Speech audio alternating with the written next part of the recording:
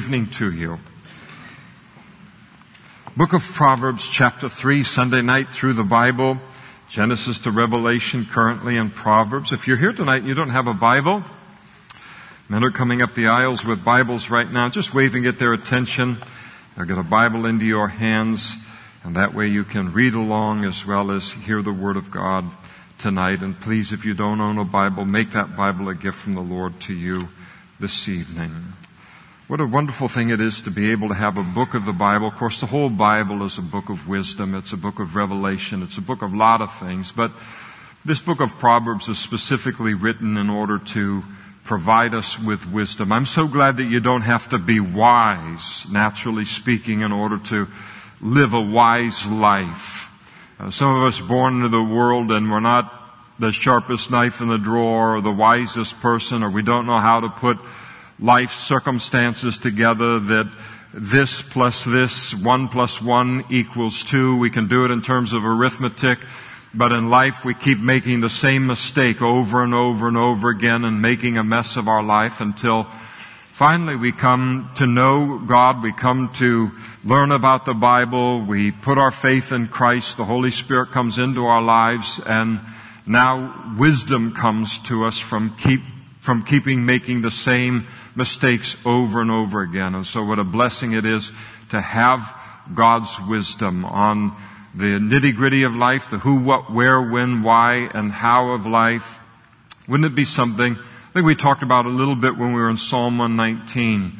But wouldn't it be terrible if each one of us was born into this world and we lacked God's wisdom for how to navigate it in its fallen condition? And we had to learn everything by trial and error all of our life. Well, some of us have invested considerable years in trial and error, but when we became a Christian, we came out of that. But what if there was no other wisdom? We couldn't begin the day with the confidence that there is a way to live this life. There is God's wisdom, and to end the day in the same way.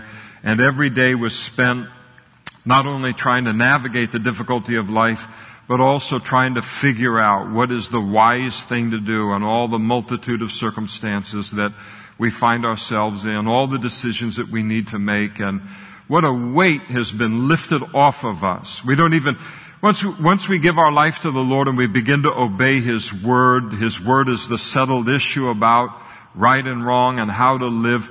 We're so excited about being saved, all of these other issues in the Christian life, that we don't even realize what a weight has been lifted off of us.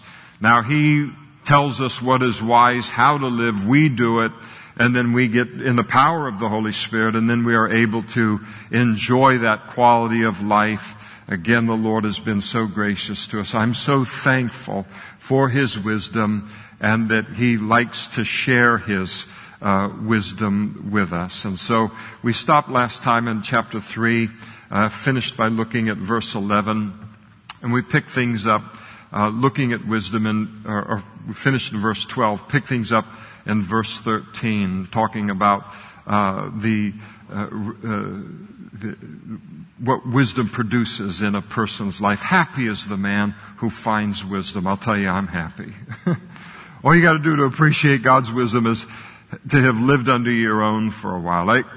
I ended up committing my life to the Lord and really settling the issue of His lordship when I was 25 years old. But in my youth, I was exposed to the things of the Lord, but I thought I was smarter than God. Wanted to try out some different things and make a go of it on my own and all. And one of the great things about a Christian heritage in my youth is that when I crashed and burned, and it wasn't outwardly, it was the inside. I was so empty, and life had no meaning. What's the purpose of all of this? That when I finally hit that place, became a casualty of my own wisdom, my own smartness, I at least knew where to turn to, and I was able to turn back to the Bible, get back into church, and begin the life that God had for me. Happy is the man who finds wisdom and who gains understanding, for her proceeds are better than the profits of silver, and her gain than fine gold. She is more precious than rubies, and all the things that you may desire cannot compare with her. And so it's a beautiful reminder that wealth and life. So we live in a very materialistic country. You talk about wealth and almost everybody thinks about portfolio.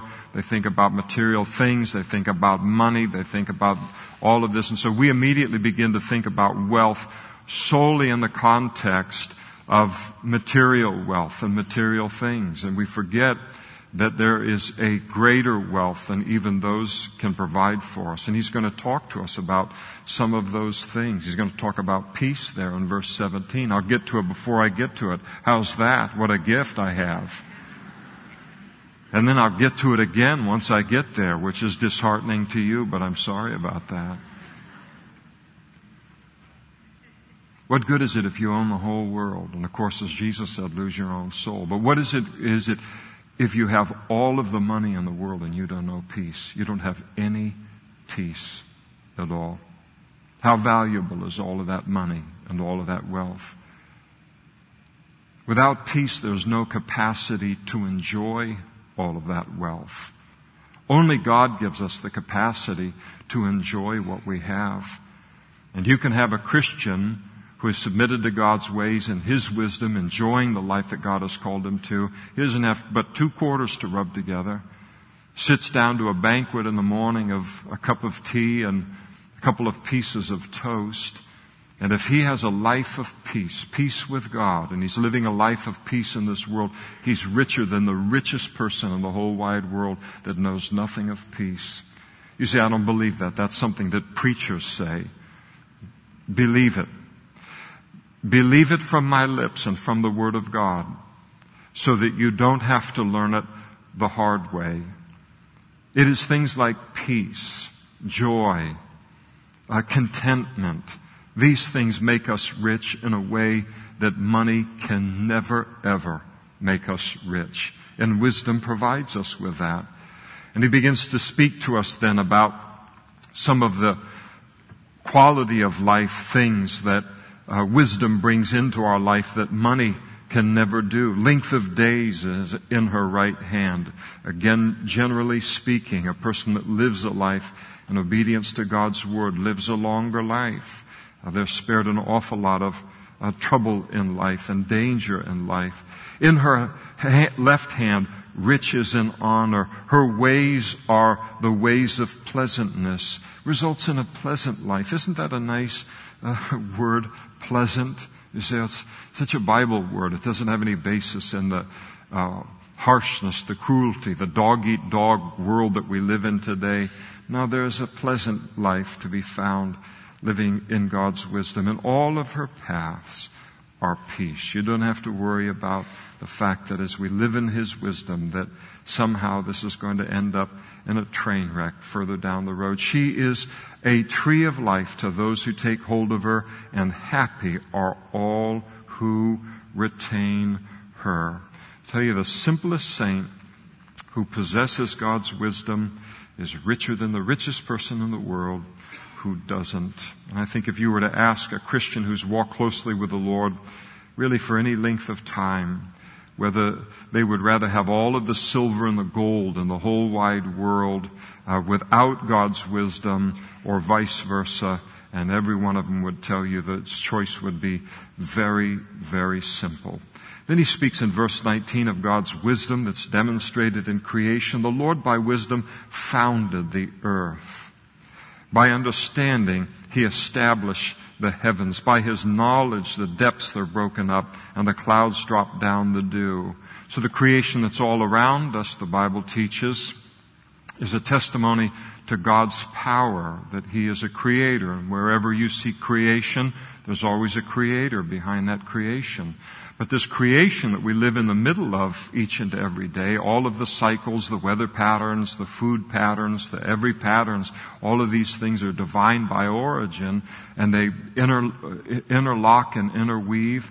But all of this that we live in the middle of, and we look around and we say, wow, God could create all of these things that we create. But the creation also speaks of God as a designer, and the designer's always greater than the design, so it speaks of His wisdom. You look at the wisdom behind the creation, And so we have access to the wisdom of God, the wisdom that was behind, the creating of the heavens and the earth and all of its design. So when we come to the Lord and we say, Lord, what should I do in this great, big, gigantic situation in our life? And we wonder, is God going to have the wisdom? He had the wisdom to create what we live in the midst of every single day, and even in its fallen condition, is a wonder of His wisdom and of His power. And so the creation speaks to us of the wisdom in the creation speaks to us of the greatness of His wisdom. And then he goes on and he speaks to us of how that walking in God's wisdom results in a safe life, a fearless life. My son, let them not depart from your eyes. Keep sound wisdom and discretion. And so they will be life to your soul and grace to your neck. And they'll adorn you. Wisdom adorns our lives, as we've already seen. It makes our life beautiful in a way that it wouldn't otherwise be. In the same way that a beautiful necklace or piece of jewelry, because wow, that's terrific. Godly character born out of God's wisdom produces a wow factor in terms of just a beauty about our lives that we wouldn't otherwise possess. And so they will be life to your soul and grace to your neck, and then you will walk safely in your way, and your foot will not stumble. And so God's way, walking in His wisdom, it's a safe way to live in this world. And I'll tell you, look at how many other ways there are, paths that are put before us, temptations, whether in the media or what's glamorized in movies or by pop personalities and these kind of things. There's no safety there. And yet here on the path that God puts us on of His wisdom, we can be confident we are on a safe path. You think about how much money people pay for safety in our culture, don't they? I mean, we've got alarms on the houses. I'm not putting it down. That's the way things are. People have alarm buttons, they have guns, they have all these different things, and society's become such that people have been kind of pushed into that place. And all the things that we do for safety. But the single greatest thing that an individual can do in order to keep our life safe is to walk in God's wisdom. And that's what Solomon is saying to his sons here, and the Father is saying to us as His children. And then in terms of what safety does, it also provides us with a good night's sleep, a clean conscience. When you lie down, you will not be afraid. Yes, you'll lie down and your sleep will be sweet. And so a good night's sleep is a wonderful thing. The older you get, the more you realize, isn't it? So, man, I'm not going to go into it. But you'll understand later. But all of us, however often you might wake up in the night or ever light of a sleeper you become, the older a person gets so often, the smallest chirp wakes you up, and is ready to start the day at 2 a.m, but you're not going to be functioning at 8, and so you got to go back to sleep. But here is the picture of a peaceful sleep that comes with a clean conscience. Do not be afraid of sudden terror, nor of trouble from the wicked when it comes, for the Lord will be your confidence and will keep your foot from being caught. And so you have the wicked who live a life of rebellion against God's word and against His wisdom. And again, it's glorified and it's magnified as the way to live and so much in movies or whatever it might be, television.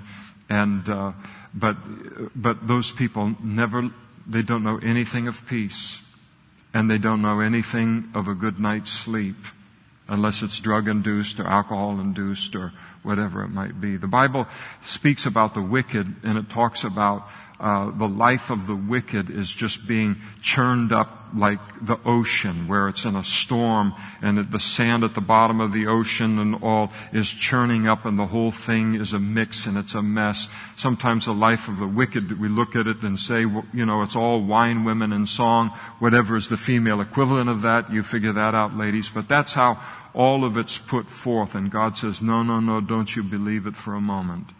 It is a terrible, terrible way to live. And God makes sure that it is, so that they'll come to repentance and turn to Him. And then he goes on to speak about wisdom concerning our relationships with our fellow men, and especially having to do with our neighbors. Do not withhold good from those to whom it's due.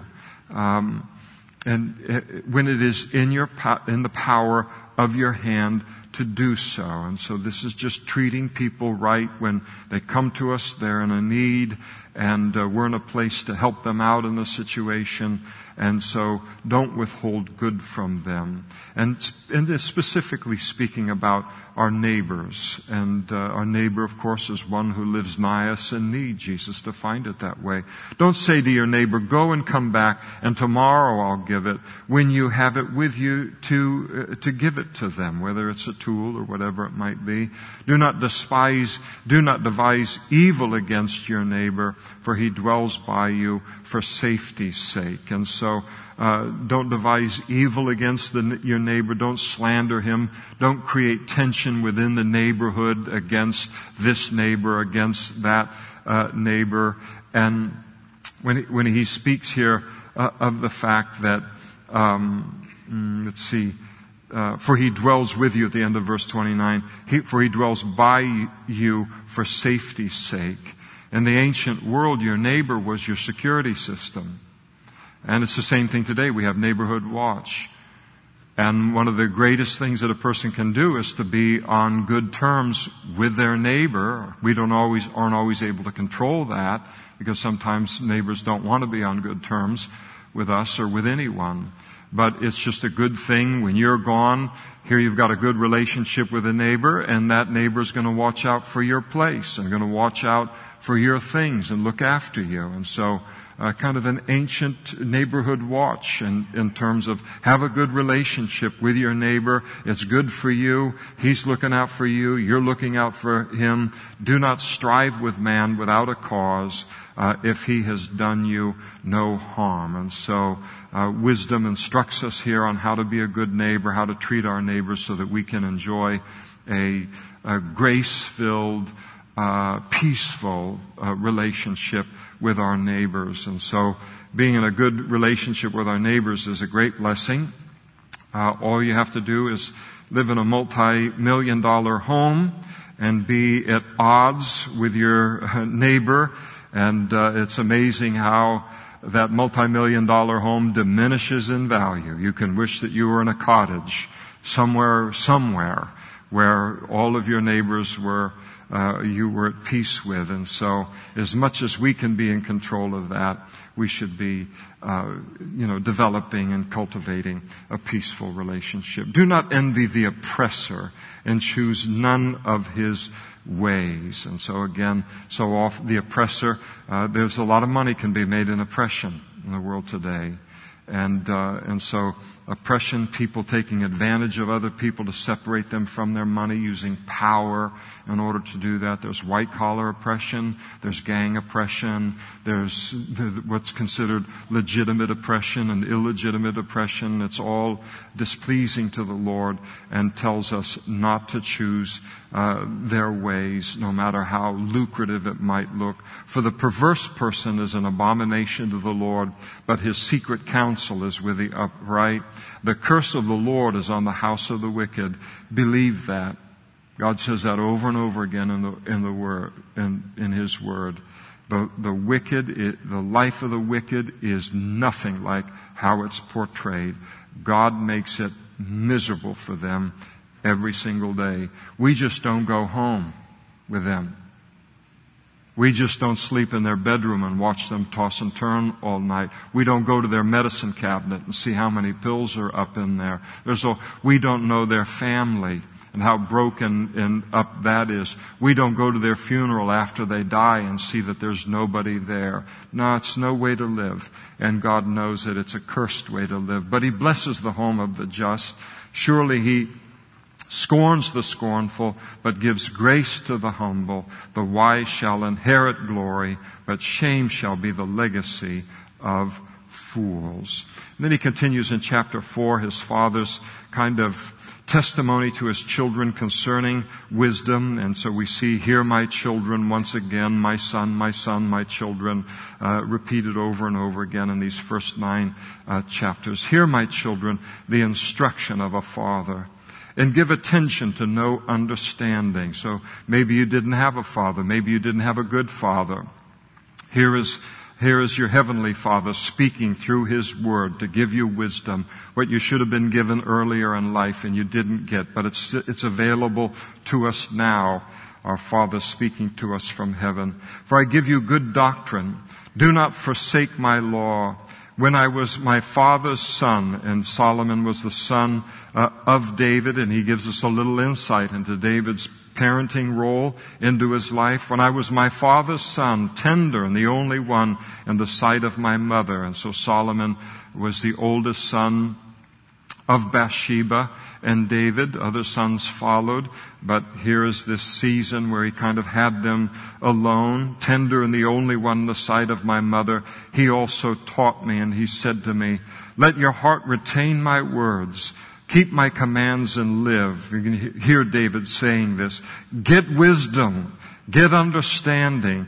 Do not forget nor turn away from the words of my mouth. And so David emphasized to Solomon from very, very young in his age the importance of getting wisdom and getting knowledge from God at whatever the cost that was required.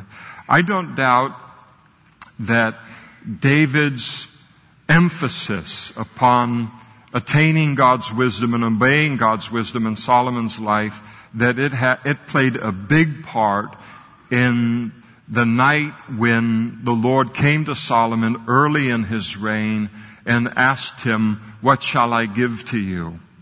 And Solomon said, give me the wisdom that I need to rule over these people. Give me the wisdom that I need in the calling that you have placed upon my life. He said, I don't know how to go into the throne room and out of the throne room, let alone how to make a wise decision while sitting on the throne. Would you give me that wisdom? And God says, because you haven't asked for riches or power or the life of your enemies, but you've asked for this wisdom, it pleases me, and I'll give that wisdom to you. But I think that this great influence of his father in his life probably played a big part in him asking instantaneously for wisdom. And David raised his son Solomon with the strong desire of the necessity of getting wisdom and understanding, which really means to live for the Lord. And then he goes on to speak about the reward of wisdom or the blessings of wisdom. Do not forsake her. She will preserve you. Love her, and she will keep you. Wisdom is the principal thing. Therefore, get wisdom, and all of your understanding, and in all of your getting, get understanding. Exalt her through obedience, and she will promote you. She will bring you honor. When you embrace her, she will place on your head an ornament of grace, a crown of glory. She will deliver to you. And so all of these wonderful things that wisdom brings into our lives, he says, is going to put you in a place of positions of honor, and not just because you have money, but because you're an honorable person. And she will make, again, our lives attractive to others, the quality of the life that we are living. I think that it is always good to remember. It isn't always true, but it's true more often than we realize. Here we see the influence of David upon Solomon, at least early in his reign.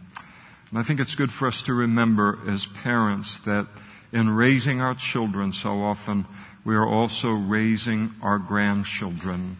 That there are things when we do it in cooperation with the Lord, there are things that we will say to our children that they will then amazingly find those same words coming out of their mouth to their own children. Not always does it happen, but it happens more often than not. And I think it's a great encouragement to parents that the influence is not only on your own kiddos, but even on into the next generation. An influence for God is ultimately all we end up caring about, really, in our children's lives. We care about everything, but the fact that they walk with the Lord and are deep in the things of the Lord, that's all that really matters to us ultimately. In verse 10, Solomon speaks about two paths, the right path and the path of the wicked. Hear, my son, and receive my sayings, and the years of your life will be many. I have taught you in the way of wisdom. I have led you in right paths. When you walk, your steps will not be hindered. In other words, unimpeded. It's a safe way to live. It's the right way to live. It's how God has created us to live, according to His Word and His wisdom. And when you run, you will not stumble. Again, it's a safe way to live. Take hold of instruction. Do not let go. Keep her, for she is your life. And I like that phrase there in verse 13. Keep her, speaking of wisdom, for she is your life. And that's an important warning for us to realize. To fail to heed God's wisdom, even one time, can lead to a disaster in a world that is as fallen and as dangerous as this world is. You know, in the ancient world, they had to deal with things that were consequences of sins. Many sexually transmitted diseases in those days were terminal. There was no cure for them. You would die of them once you contracted them.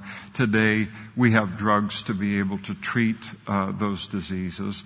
But there are things that we face in this culture, this modern era, just in terms of technology, just in terms of the sheer amount of sin and trouble that we can get ourselves into instantly by virtue of computers, by virtue of technology and these kind of things. We face challenges that they never ever dreamed of thousands of years ago. And so back in the old days, making a wrong decision could cost you your life. And I think it's even more so today, the importance of living according to God's wisdom. I don't think that there's much room for error today in the world related to a lot of sin. It just takes one act of sexual immorality and it can result in a death sentence through AIDS. Just getting drunk one time, getting behind the wheel of a car, try to get home can lead to your own death or the death of others. Or just trying drugs just one time can result in a bad trip and the loss of a person's mind. I knew two people growing up when I was younger. And I wasn't entrenched in any kind of a drug culture. It was kind of recreational, what was going on more or less when I was in high school and that kind of thing. But there they were. I don't know who was selling what or where they got it from. One time I was watching one of those learning channels or something like that, and they were showing the cocaine trade and the whole thing for where all of this comes from, right out of the jungles and the whole deal and everything, So, let's just say it isn't organic. Man, they take those leaves and they get that powder and they put in those chemicals and you don't know what those chemicals are. And these are not pharmacists that are working on this stuff out there. They're just putting this in and that there, and then they put them and they make them into the cakes and then they get sent off. And you don't know what you're going to get on things. And a couple of people that got in just one time fried their brain. Never the same again. And that's why it's important to listen when somebody writes us, keep her, verse 13, for she is your life. And then he describes the path of the wicked. Do not, anybody misunderstand that? Do not enter the path of the wicked, and do not walk in the way of the Lord. So we're not talking about suggestions here. Avoid it. Do not travel on it, turn away from it, and pass on. So Solomon says 5 different ways, just in case we're a little slow related to it. It says, here's the path of the wicked. Don't get on this path. Don't be curious about it and investigate the path of wickedness. There's a hook to sin. There is a hook to all sin, and it will hook you and it will destroy you. So many people get hooked on a certain sin because they thought they just would check it out. I'm just going to check it out. I heard about this. I think I'll just check it out. And Solomon says, don't do it. Paul wrote to the Romans and he said, be simple regarding that which is evil. You think about how many people will go to the computer on this one and they just wanted to investigate the problem of pornography in the culture.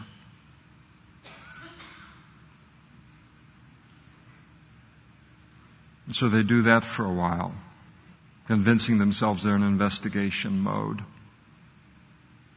And then the next thing, Pete Townsend, next thing you know, they're investigating child pornography on the internet. Sometimes as a pastor, and sometimes I suppose I need to hear about things.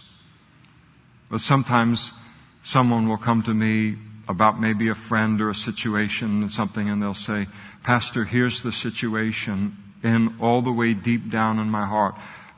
I'm not saying don't come to me and talk to me about things, but deep down in my heart, I think to myself, I wish I'd never heard that.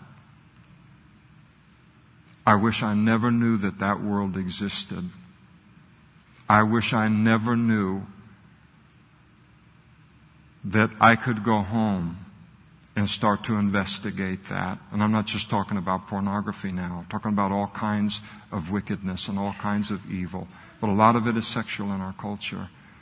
And there's something to be said, the strength with which Solomon is writing here about staying up. Don't go on that path. Don't investigate it. Don't learn more about it. Don't convince yourself that this is something that, I can deal with from a safe academic setting, or mindset, because that's the mindset that I'm going into it. Sin is far too clever, far too sophisticated than that. It has far too great of a hook to grab us. Better to live this life, as Paul said, being simple, related to what is evil. And that's what Solomon is saying to his sons here. And he says, for they, speaking about the life of the wicked, for they do not sleep unless they've done evil. Their sleep is taken away unless they make someone fall. There's an adrenaline rush to crime. There's an addiction element to crime. And here's another hook. All sin has a hook. And here they can't even go to sleep until they've done some evil in life. That's how addicted they are to it. They think now it's just about money, it's just about this, it's about that. They're in the grips. They're not free. They're not head of some, gang or the head of some whatever that might be, and they're free of this. They don't even realize they are hooked by this sin. They're like the adrenaline. They're just hooked to what it is that they experience in the wickedness of their flesh. They're just hooked to violence and to crime and to evil as anyone is to any drug or alcohol. For they eat the bread of wickedness and they drink the wine of violence. In other words, they're addicted. Just like eating and drinking, is something that we must do. They are addicted to violence. But then notice this in verse 18. Praise the Lord for verse 18. But the path of the just is like the shining sun that shines ever brighter unto the perfect day. Look at the life that we get to live as Christians. It gets better and better and better and better. I don't say that it gets easier, because it doesn't. But it gets better. What we learn of God, what we see, the quality of life that we get to live, it's its own reward. And it gets brighter and brighter and brighter, he says, shining ever brighter under the perfect day, until the day that one day we are in the new heavens and in the new earth and in the new Jerusalem. We're told that there is no sun and there is no light, because the light of the world, the Lamb, is the light of the new Jerusalem. This path that we're on leads all the way to that place.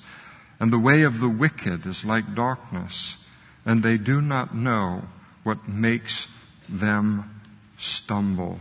And so the darkness of the life that they live, the contrast between the two paths, and the path of the just, better and better, the path of the wicked, leading to an inevitable fall and inevitable harm to oneself. And Solomon says that when the wicked fall, they will be so blind that they won't even know what hit them. And that's the thing of wickedness. That's the thing of the life of crime. Sooner or later, you always make a mistake. You know why you always make a mistake? The criminal always makes a mistake. The wicked man always makes a mistake and gets caught. And the reason is because sin and wickedness makes you stupid. It just makes you stupid. And that's just the way that it is.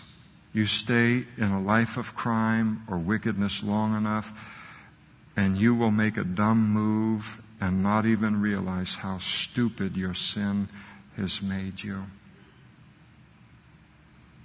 In England, just a few years ago, Peter Addison and his friend Mark Ridgway, they vandalized the Talk H Center, a children's campsite building. And they smashed all of the crockery. They set off all the fire extinguishers. They drew graffiti on the walls. And part of the graffiti said, "Peter Addison was here."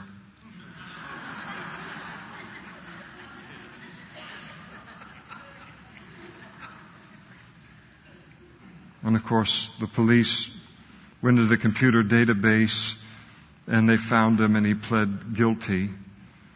The police officer that was investigating that crime said, "There's some pretty stupid criminals around, but to leave your own name at the scene of the crime, I mean, that takes the biscuit." Here's another recent England illustration. The article says, usually a burglar robs the house while the victim is asleep, but in this story, the roles were reversed. 24-year-old Mark Smith sneaked into Heather Stevenson's home, crept past her while she was ironing, rifled through her belongings in the bedroom, then he fell asleep under her bed. Mrs. Stevenson couldn't wake him. The police officers had to drag him out from under the bed. His vodka and Valium consumption were to blame, and he received an 18-month sentence for burglary. So, boy, I'm glad I don't live in England. All right, how about Pittsburgh? Man flew into a rage at a Giant Eagle supermarket when employees refused to cash a $1 million bill.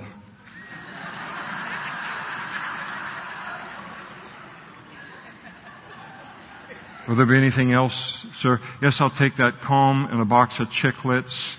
And, by the way, do you have change for a $1 million bill?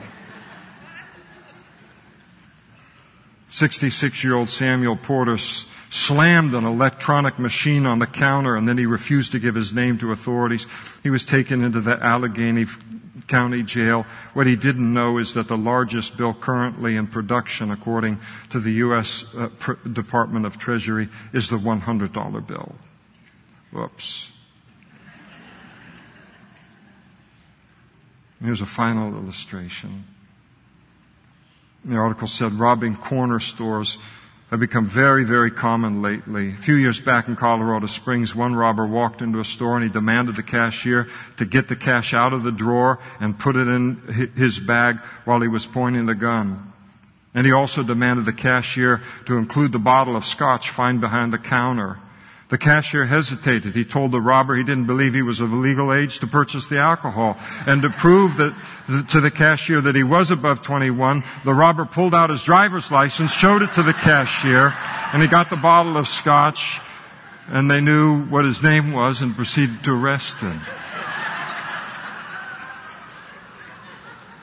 But Wickedness just makes you stupid. But it's not just these are funny, these are extreme kind of things. But you know, when a person lives their life for evil and for wickedness, that means they never use their mind and everything that God has given them that's intended to be invested in virtue and in righteousness. It never gets exercised. And so it's just one dumb decision after another in life. And it doesn't matter that they end up being worth $100 billion in terms of net worth. What's the condition of their family? What's the condition of their relationship with other people? And it makes us dumb about everything in life because there's only one way that we're intended to live life, and that's in accordance with God's wisdom. And so here Solomon gives this final kind of great plea related to all of this to his son. My son, give attention to my words. Incline your ear to my sayings. Do not let them depart from your eyes. Keep them in the midst of your heart, for they are life to those who find him and health to all their flesh. All of life hangs in the balance on which wisdom we choose to live by. Keep your heart with all diligence, for out of its spring the issues of life. Put away from you a deceitful mouth, and put perverse lips far from you. Let your eyes, so he speaks of the mouth, then he speaks of the eyes. He spoke of the heart actually first in verse 23, then the mouth, verse 24, then the eyes in verse 25. Let your eyes look straight ahead, not looking at wickedness on either side of things. The idea is steadfast looking ahead, looking unto Jesus, the author and finisher of our faith. And your eyelids look right before you. Ponder the path of your feet, and let all of your ways be established. Do not turn to the right or to the left. Remove your foot from evil. And so he's calling on his son to consecrate the entirety of his life to God and to God's wisdom. The New Testament would be, I beseech you now therefore, brethren, by the mercies of God, Romans chapter 12, verse 1, that you present your body as a living sacrifice to God, which is acceptable unto God, which is your reasonable service. The whole of our life being committed wholly to God's wisdom. And then in chapter 5, he continues to speak about what he speaks about quite a bit in the early part of this book, and talking about sexual immorality. So here is wisdom's counsel on sexuality, and here is an entire chapter that is given over to that subject, and for good reason. If you're going to talk to people about wisdom, you're going to have to talk about the proper expression of sex, and of course, it's never more needed. And I think in one era versus another era, certainly this instruction never more needed than in our particular time in history. How desperately we need to hear what God has to say about this area of our lives. You think about the terrible price that people pay every single day for living contrary to God's wisdom related to sexual immorality. My son, pay attention to my wisdom. Lend your ear to my understanding, that you may preserve discretion and your lips may keep knowledge. For the lips of an immoral woman drip honey. And this works both ways. And so he's talking to a son, so he's talking about an immoral woman. If he was talking to a daughter, he'd talk about an immoral man. Works both ways. And so we can apply it to your situation. For the lips of an immoral woman drip honey. In other words, honey was the sweetest thing you could eat in the ancient world. And so here is a woman who, from her lips, she knows how to flatter, she knows how to use seductive words, she knows how to sweet talk, would be how we'd probably put it, sweet talk a person into sexual immorality. And not only that, but her mouth is smoother than oil, talking about olive oil and the smoothness with which she can speak. And so again, here's an immoral woman. She knows men and she knows what to say to them. And of course you get men and women that are very, very kind of sophisticated or experienced in terms of sexual immorality, and they end up knowing an awful lot about that. And the instruction is important for everyone, but here he's trying to talk to a son who is wonderfully simple and naive about these things, and to give him enough instruction that he avoids this kind of person without giving him too much instruction. And so warning here about this kind of person. They know men, they know how to speak to men, and they know how to lure them without much effort into sexual immorality. I remember many years ago listening to a Calvary Chapel pastor, and if I named his name, almost all of you would know his name. And he said it publicly, so I could name his name, but I'm not going to.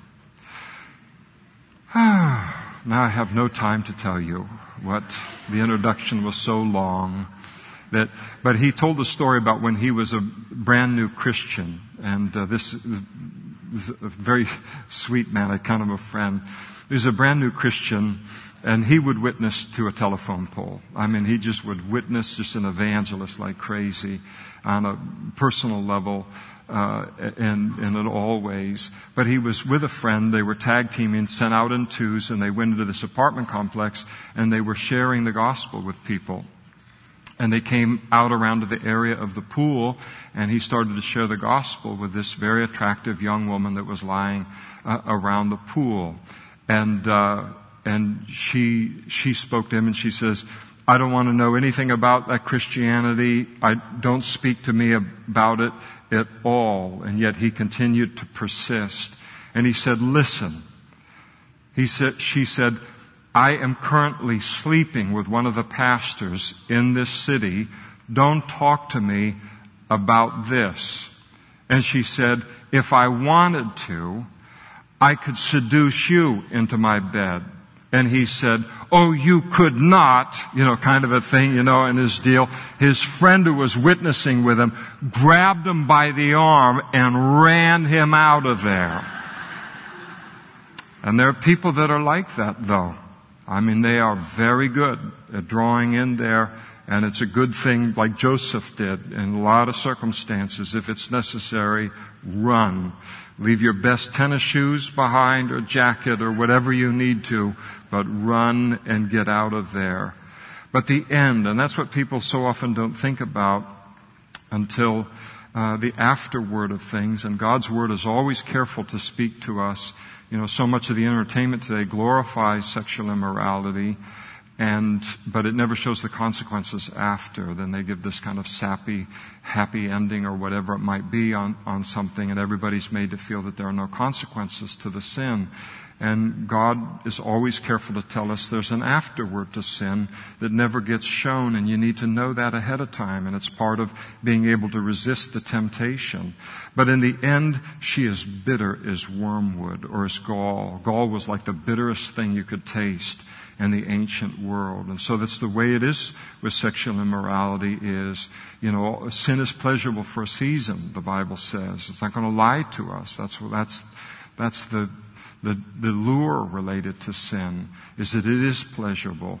But the reminder that, yes, that is pleasurable for a moment, but realize that immediately afterwards, then there is the dealing with the consequences of it, the regret of it, the bitter aftertaste of sexual immorality, what I feel about myself as a result of having done this, what I feel about the opposite sex as a result of this. She is sharp as a two-edged sword. In other words, she destroys, does harm to people. Her feet go down to death, and her steps lay hold of hell. And so she leads to death, and ultimately and most dangerously, she leads a person into eternal judgment. Lest you ponder her path of life, her ways are unstable, you do not know them. The sexually immoral person is an unstable person, Solomon is saying. And they are. And the person that knows how to use sex to trap people into relationships, either short-term or relatively long-term, that is a person that is an unstable person. It is an unstable person who settles into a life of sexual immorality. There's something very wrong there. I remember listening to Laura Schlesinger when she was on the radio a long time ago, before she kind of got drummed out of it by the homosexual community. But I didn't listen to her very often. In fact, I think I only listened to her for about 10 minutes, 3 different times, because when I turn on the radio, I'm not interested in listening. Oh, good, I get to listen to people's problems for an hour, even if they're my own problems. So there was no appeal to it. But she was talking about homosexuality. I was driving down McHenry, I can tell you, right at the intersection that I was stopped at, and she spoke about sexual immorality, and she said, related to the sin of homosexuality, there's something wrong with you in practicing this. There's something wrong, fundamentally wrong, with homosexuality and with the sin. Of course, it's true of all sin. But she spoke that, and I thought, wow! I mean, the way she said it, way more forcefully and more articulate than I just said it. But I thought, nobody is saying what this woman has just declared all across the fruited plain of the United States of America on both coasts. And sure enough, and they had her in their sights in order to now remove her from the radio, boycott her, and all the whole homosexual agenda, and all that portrays itself as being tolerant, but it's only tolerant till it gets the power, and then it becomes as intolerant as everybody else is, apart from the Lord. And so this whole thing, she lays this whole thing out with that kind of clarity. And Solomon's doing the same thing here. We live in a world that is, in a country that is so given over to sex. Sexual immorality is so rampant and it's so commonplace that we need someone to speak to us, and only God is going to speak to us from the words of Scripture, and to say that a person who does this, that's an unstable person. You do not want to get into a relationship with a person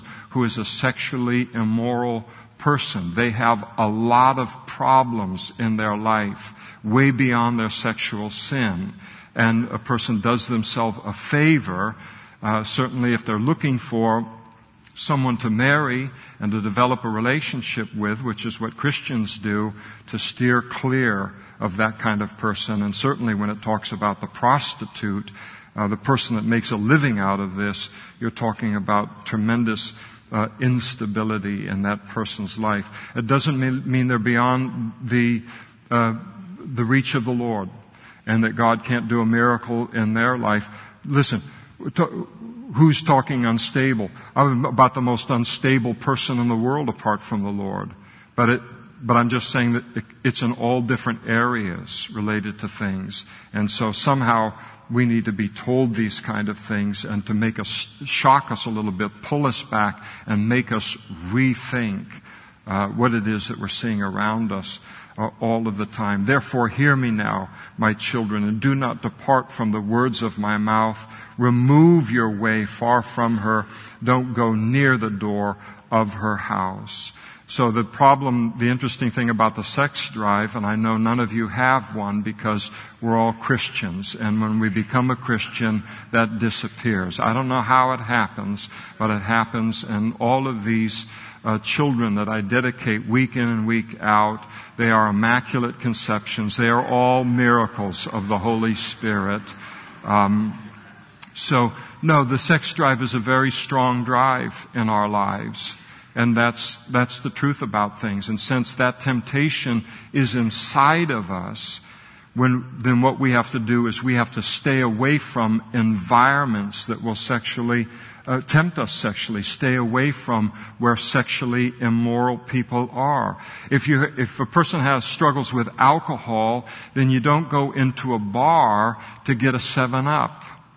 If a person has trouble with sexual immorality, then you don't go around sexually immoral people. And it's just good wisdom, the importance of, making those kind of choices, in our lives. And so to stay very, very far away from her.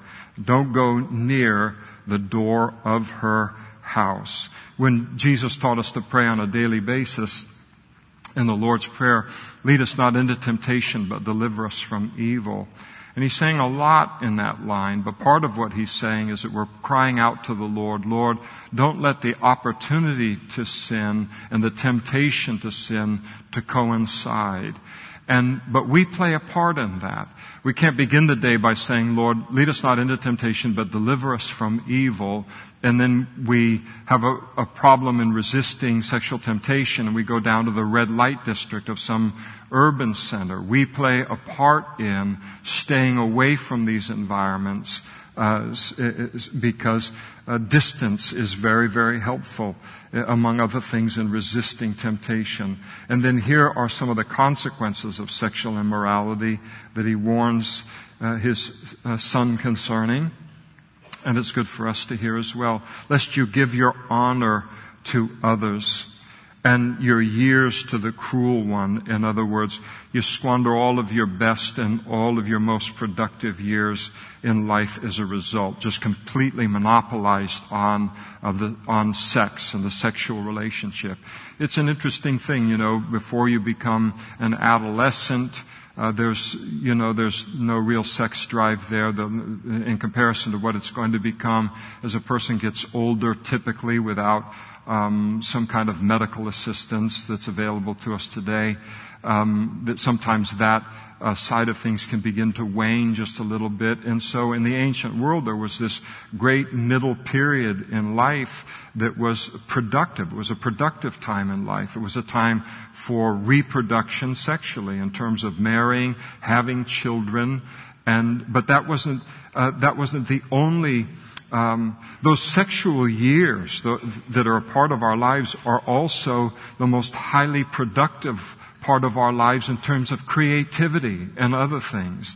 And how many people can get caught into sexual sin, and then they lose all of those years of productivity being poured into into areas that they're called to bring beauty to the world and beauty to their families and their workplace and all of these kind of things. And so it robs those years. It makes those best years, our most productive years, all about just one thing instead of the broader thing that God wants those years to be about. He said, lest aliens be filled with your wealth. And so often with prostitution, these were not Jews that were engaged in prostitution, Jewish women, but there was that went on. Ultimately, when they did become apostate, that was occurring. But most of the prostitutes at the time that Solomon is writing this, they were foreigners that came into the nation.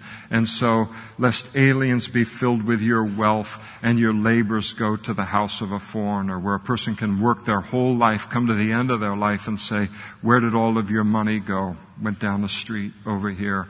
All of it gone into the house of a foreigner. And you mourn at last when your flesh and your body are consumed. And so the physical disease that comes with sexual immorality.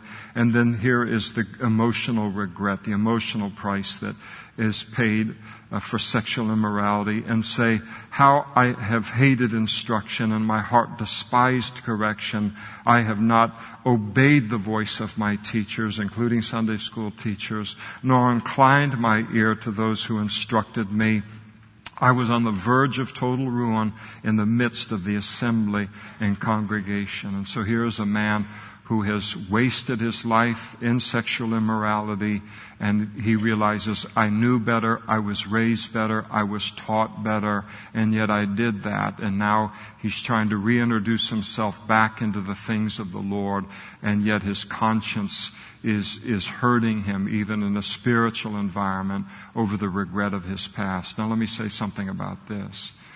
The wonderful thing, and it needs to be said, related to this, is that no matter what background we come from, there is no sin or series of sin or lifestyle of sin that is greater than the shed blood of Christ upon that cross for the forgiveness of our sins. He does give us a fresh start every time we ask Him for forgiveness. And when we became Christians, He did make us into a new creation. There is no sin greater than the forgiveness that is found in Christ. And so I don't want anybody leaving here under condemnation. Here's the thing that every father, Solomon in that role, every pastor, so many other people, they deal with in dealing with Bible truth today. Because in a room like this, there's a whole group that's in this room where you want them, they are right where Solomon's sons are. And you want to be strong in the message to tell them, stay away from this life.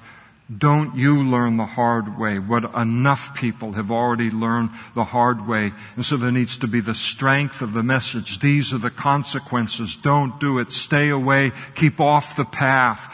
But then there's also the knowledge that in a room like this, there is a considerable portion of it that comes from a sexually immoral background.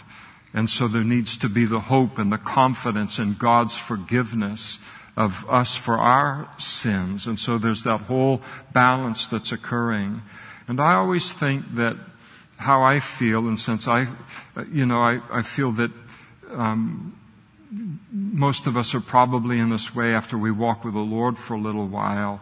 Yes, I want to be reassured in God's grace and in His forgiveness, and I desperately need that. We all desperately need that. But I never listen to a sermon where somebody is speaking about the right way to do things to those who haven't yet done the wrong way, and ever have the idea that I wish that person would stop talking or that he would soft sell that a little bit. No, I want those that haven't entered into my sin, whatever my sin might be, to hear everything that they need in order to not go on that path. And so there's the whole dynamic that goes on in a room like this. And God is bigger than all of it, and His forgiveness is greater than all of that. But all of it speaks to us and is important for us to hear. And then he closes here by talking about staying faithful to your own husband or our own husband or wife. He said, drink water from your own cistern. And it's poetic imagery of the sexual relationship between a husband and a wife, and running water from your own well. Should your fountains, speaking to the man, be dispersed abroad, streams of water in the streets? Should this be, given to other women other than your wife? Let them be only your own and not for strangers with you. And let your fountain be blessed, and rejoice with the wife of your youth as a loving deer and a graceful doe. Let her breast satisfy you at all times, and always be enraptured with her love. For why should you, my son, be enraptured by an immoral woman and be embraced in the arms of a seductress? And so he says, this is the way to do it. This is how God has intended the sexual relationship to be. You are not missing anything by following God's model of one man, one woman for life. Express yourself sexually within that relationship, and that relationship alone. For the ways of man are before the eyes of the Lord, and so the end of, he talks about why it's important to be sexually pure and keep that relationship expressed solely within marriage. For the eyes of man are before the eyes, the ways of man are before the eyes of the Lord, and He ponders all His paths. This only means something to a child of God, but Solomon writes and says, listen, stay pure. Reason number one, because God sees everything that everyone does. And we don't want Him to see that in our life. We want to bless Him with a higher life than that. And then he says, number 2, his own iniquities entrap the wicked man, and he's caught in the cords of his sin. And so sexual immorality and sin ties a person down, just like ropes tie a person down. And then reason number 3, he shall die for lack of instruction, and in the greatness of his folly he shall go astray. It leads to death. It leads to dying in sin. And you think about how many people will go into eternity Christless because they would not give up sexual immorality in order to turn from their sin and put their faith in Christ. And Solomon here gives a warning to his son that is as current today as ever it was 3,000 years ago. What a wonderful thing here as we've gone through almost 3 chapters here. Look at the variety of... Are you laughing because we got through 3 chapters? All right. No respect. But I understand all of that. But look at the variety of wisdom that we've been able to look at. And look at the quality of life that is produced by just simply dealing with our neighbor in this way, using our speech in this way, remaining sexually pure as he describes, the quality of life that comes out of it, or the life that God has for us, a life of freedom and joy and peace in this life, to say nothing of the life to come. We're so thankful for his wisdom. Let's stand together and we'll pray.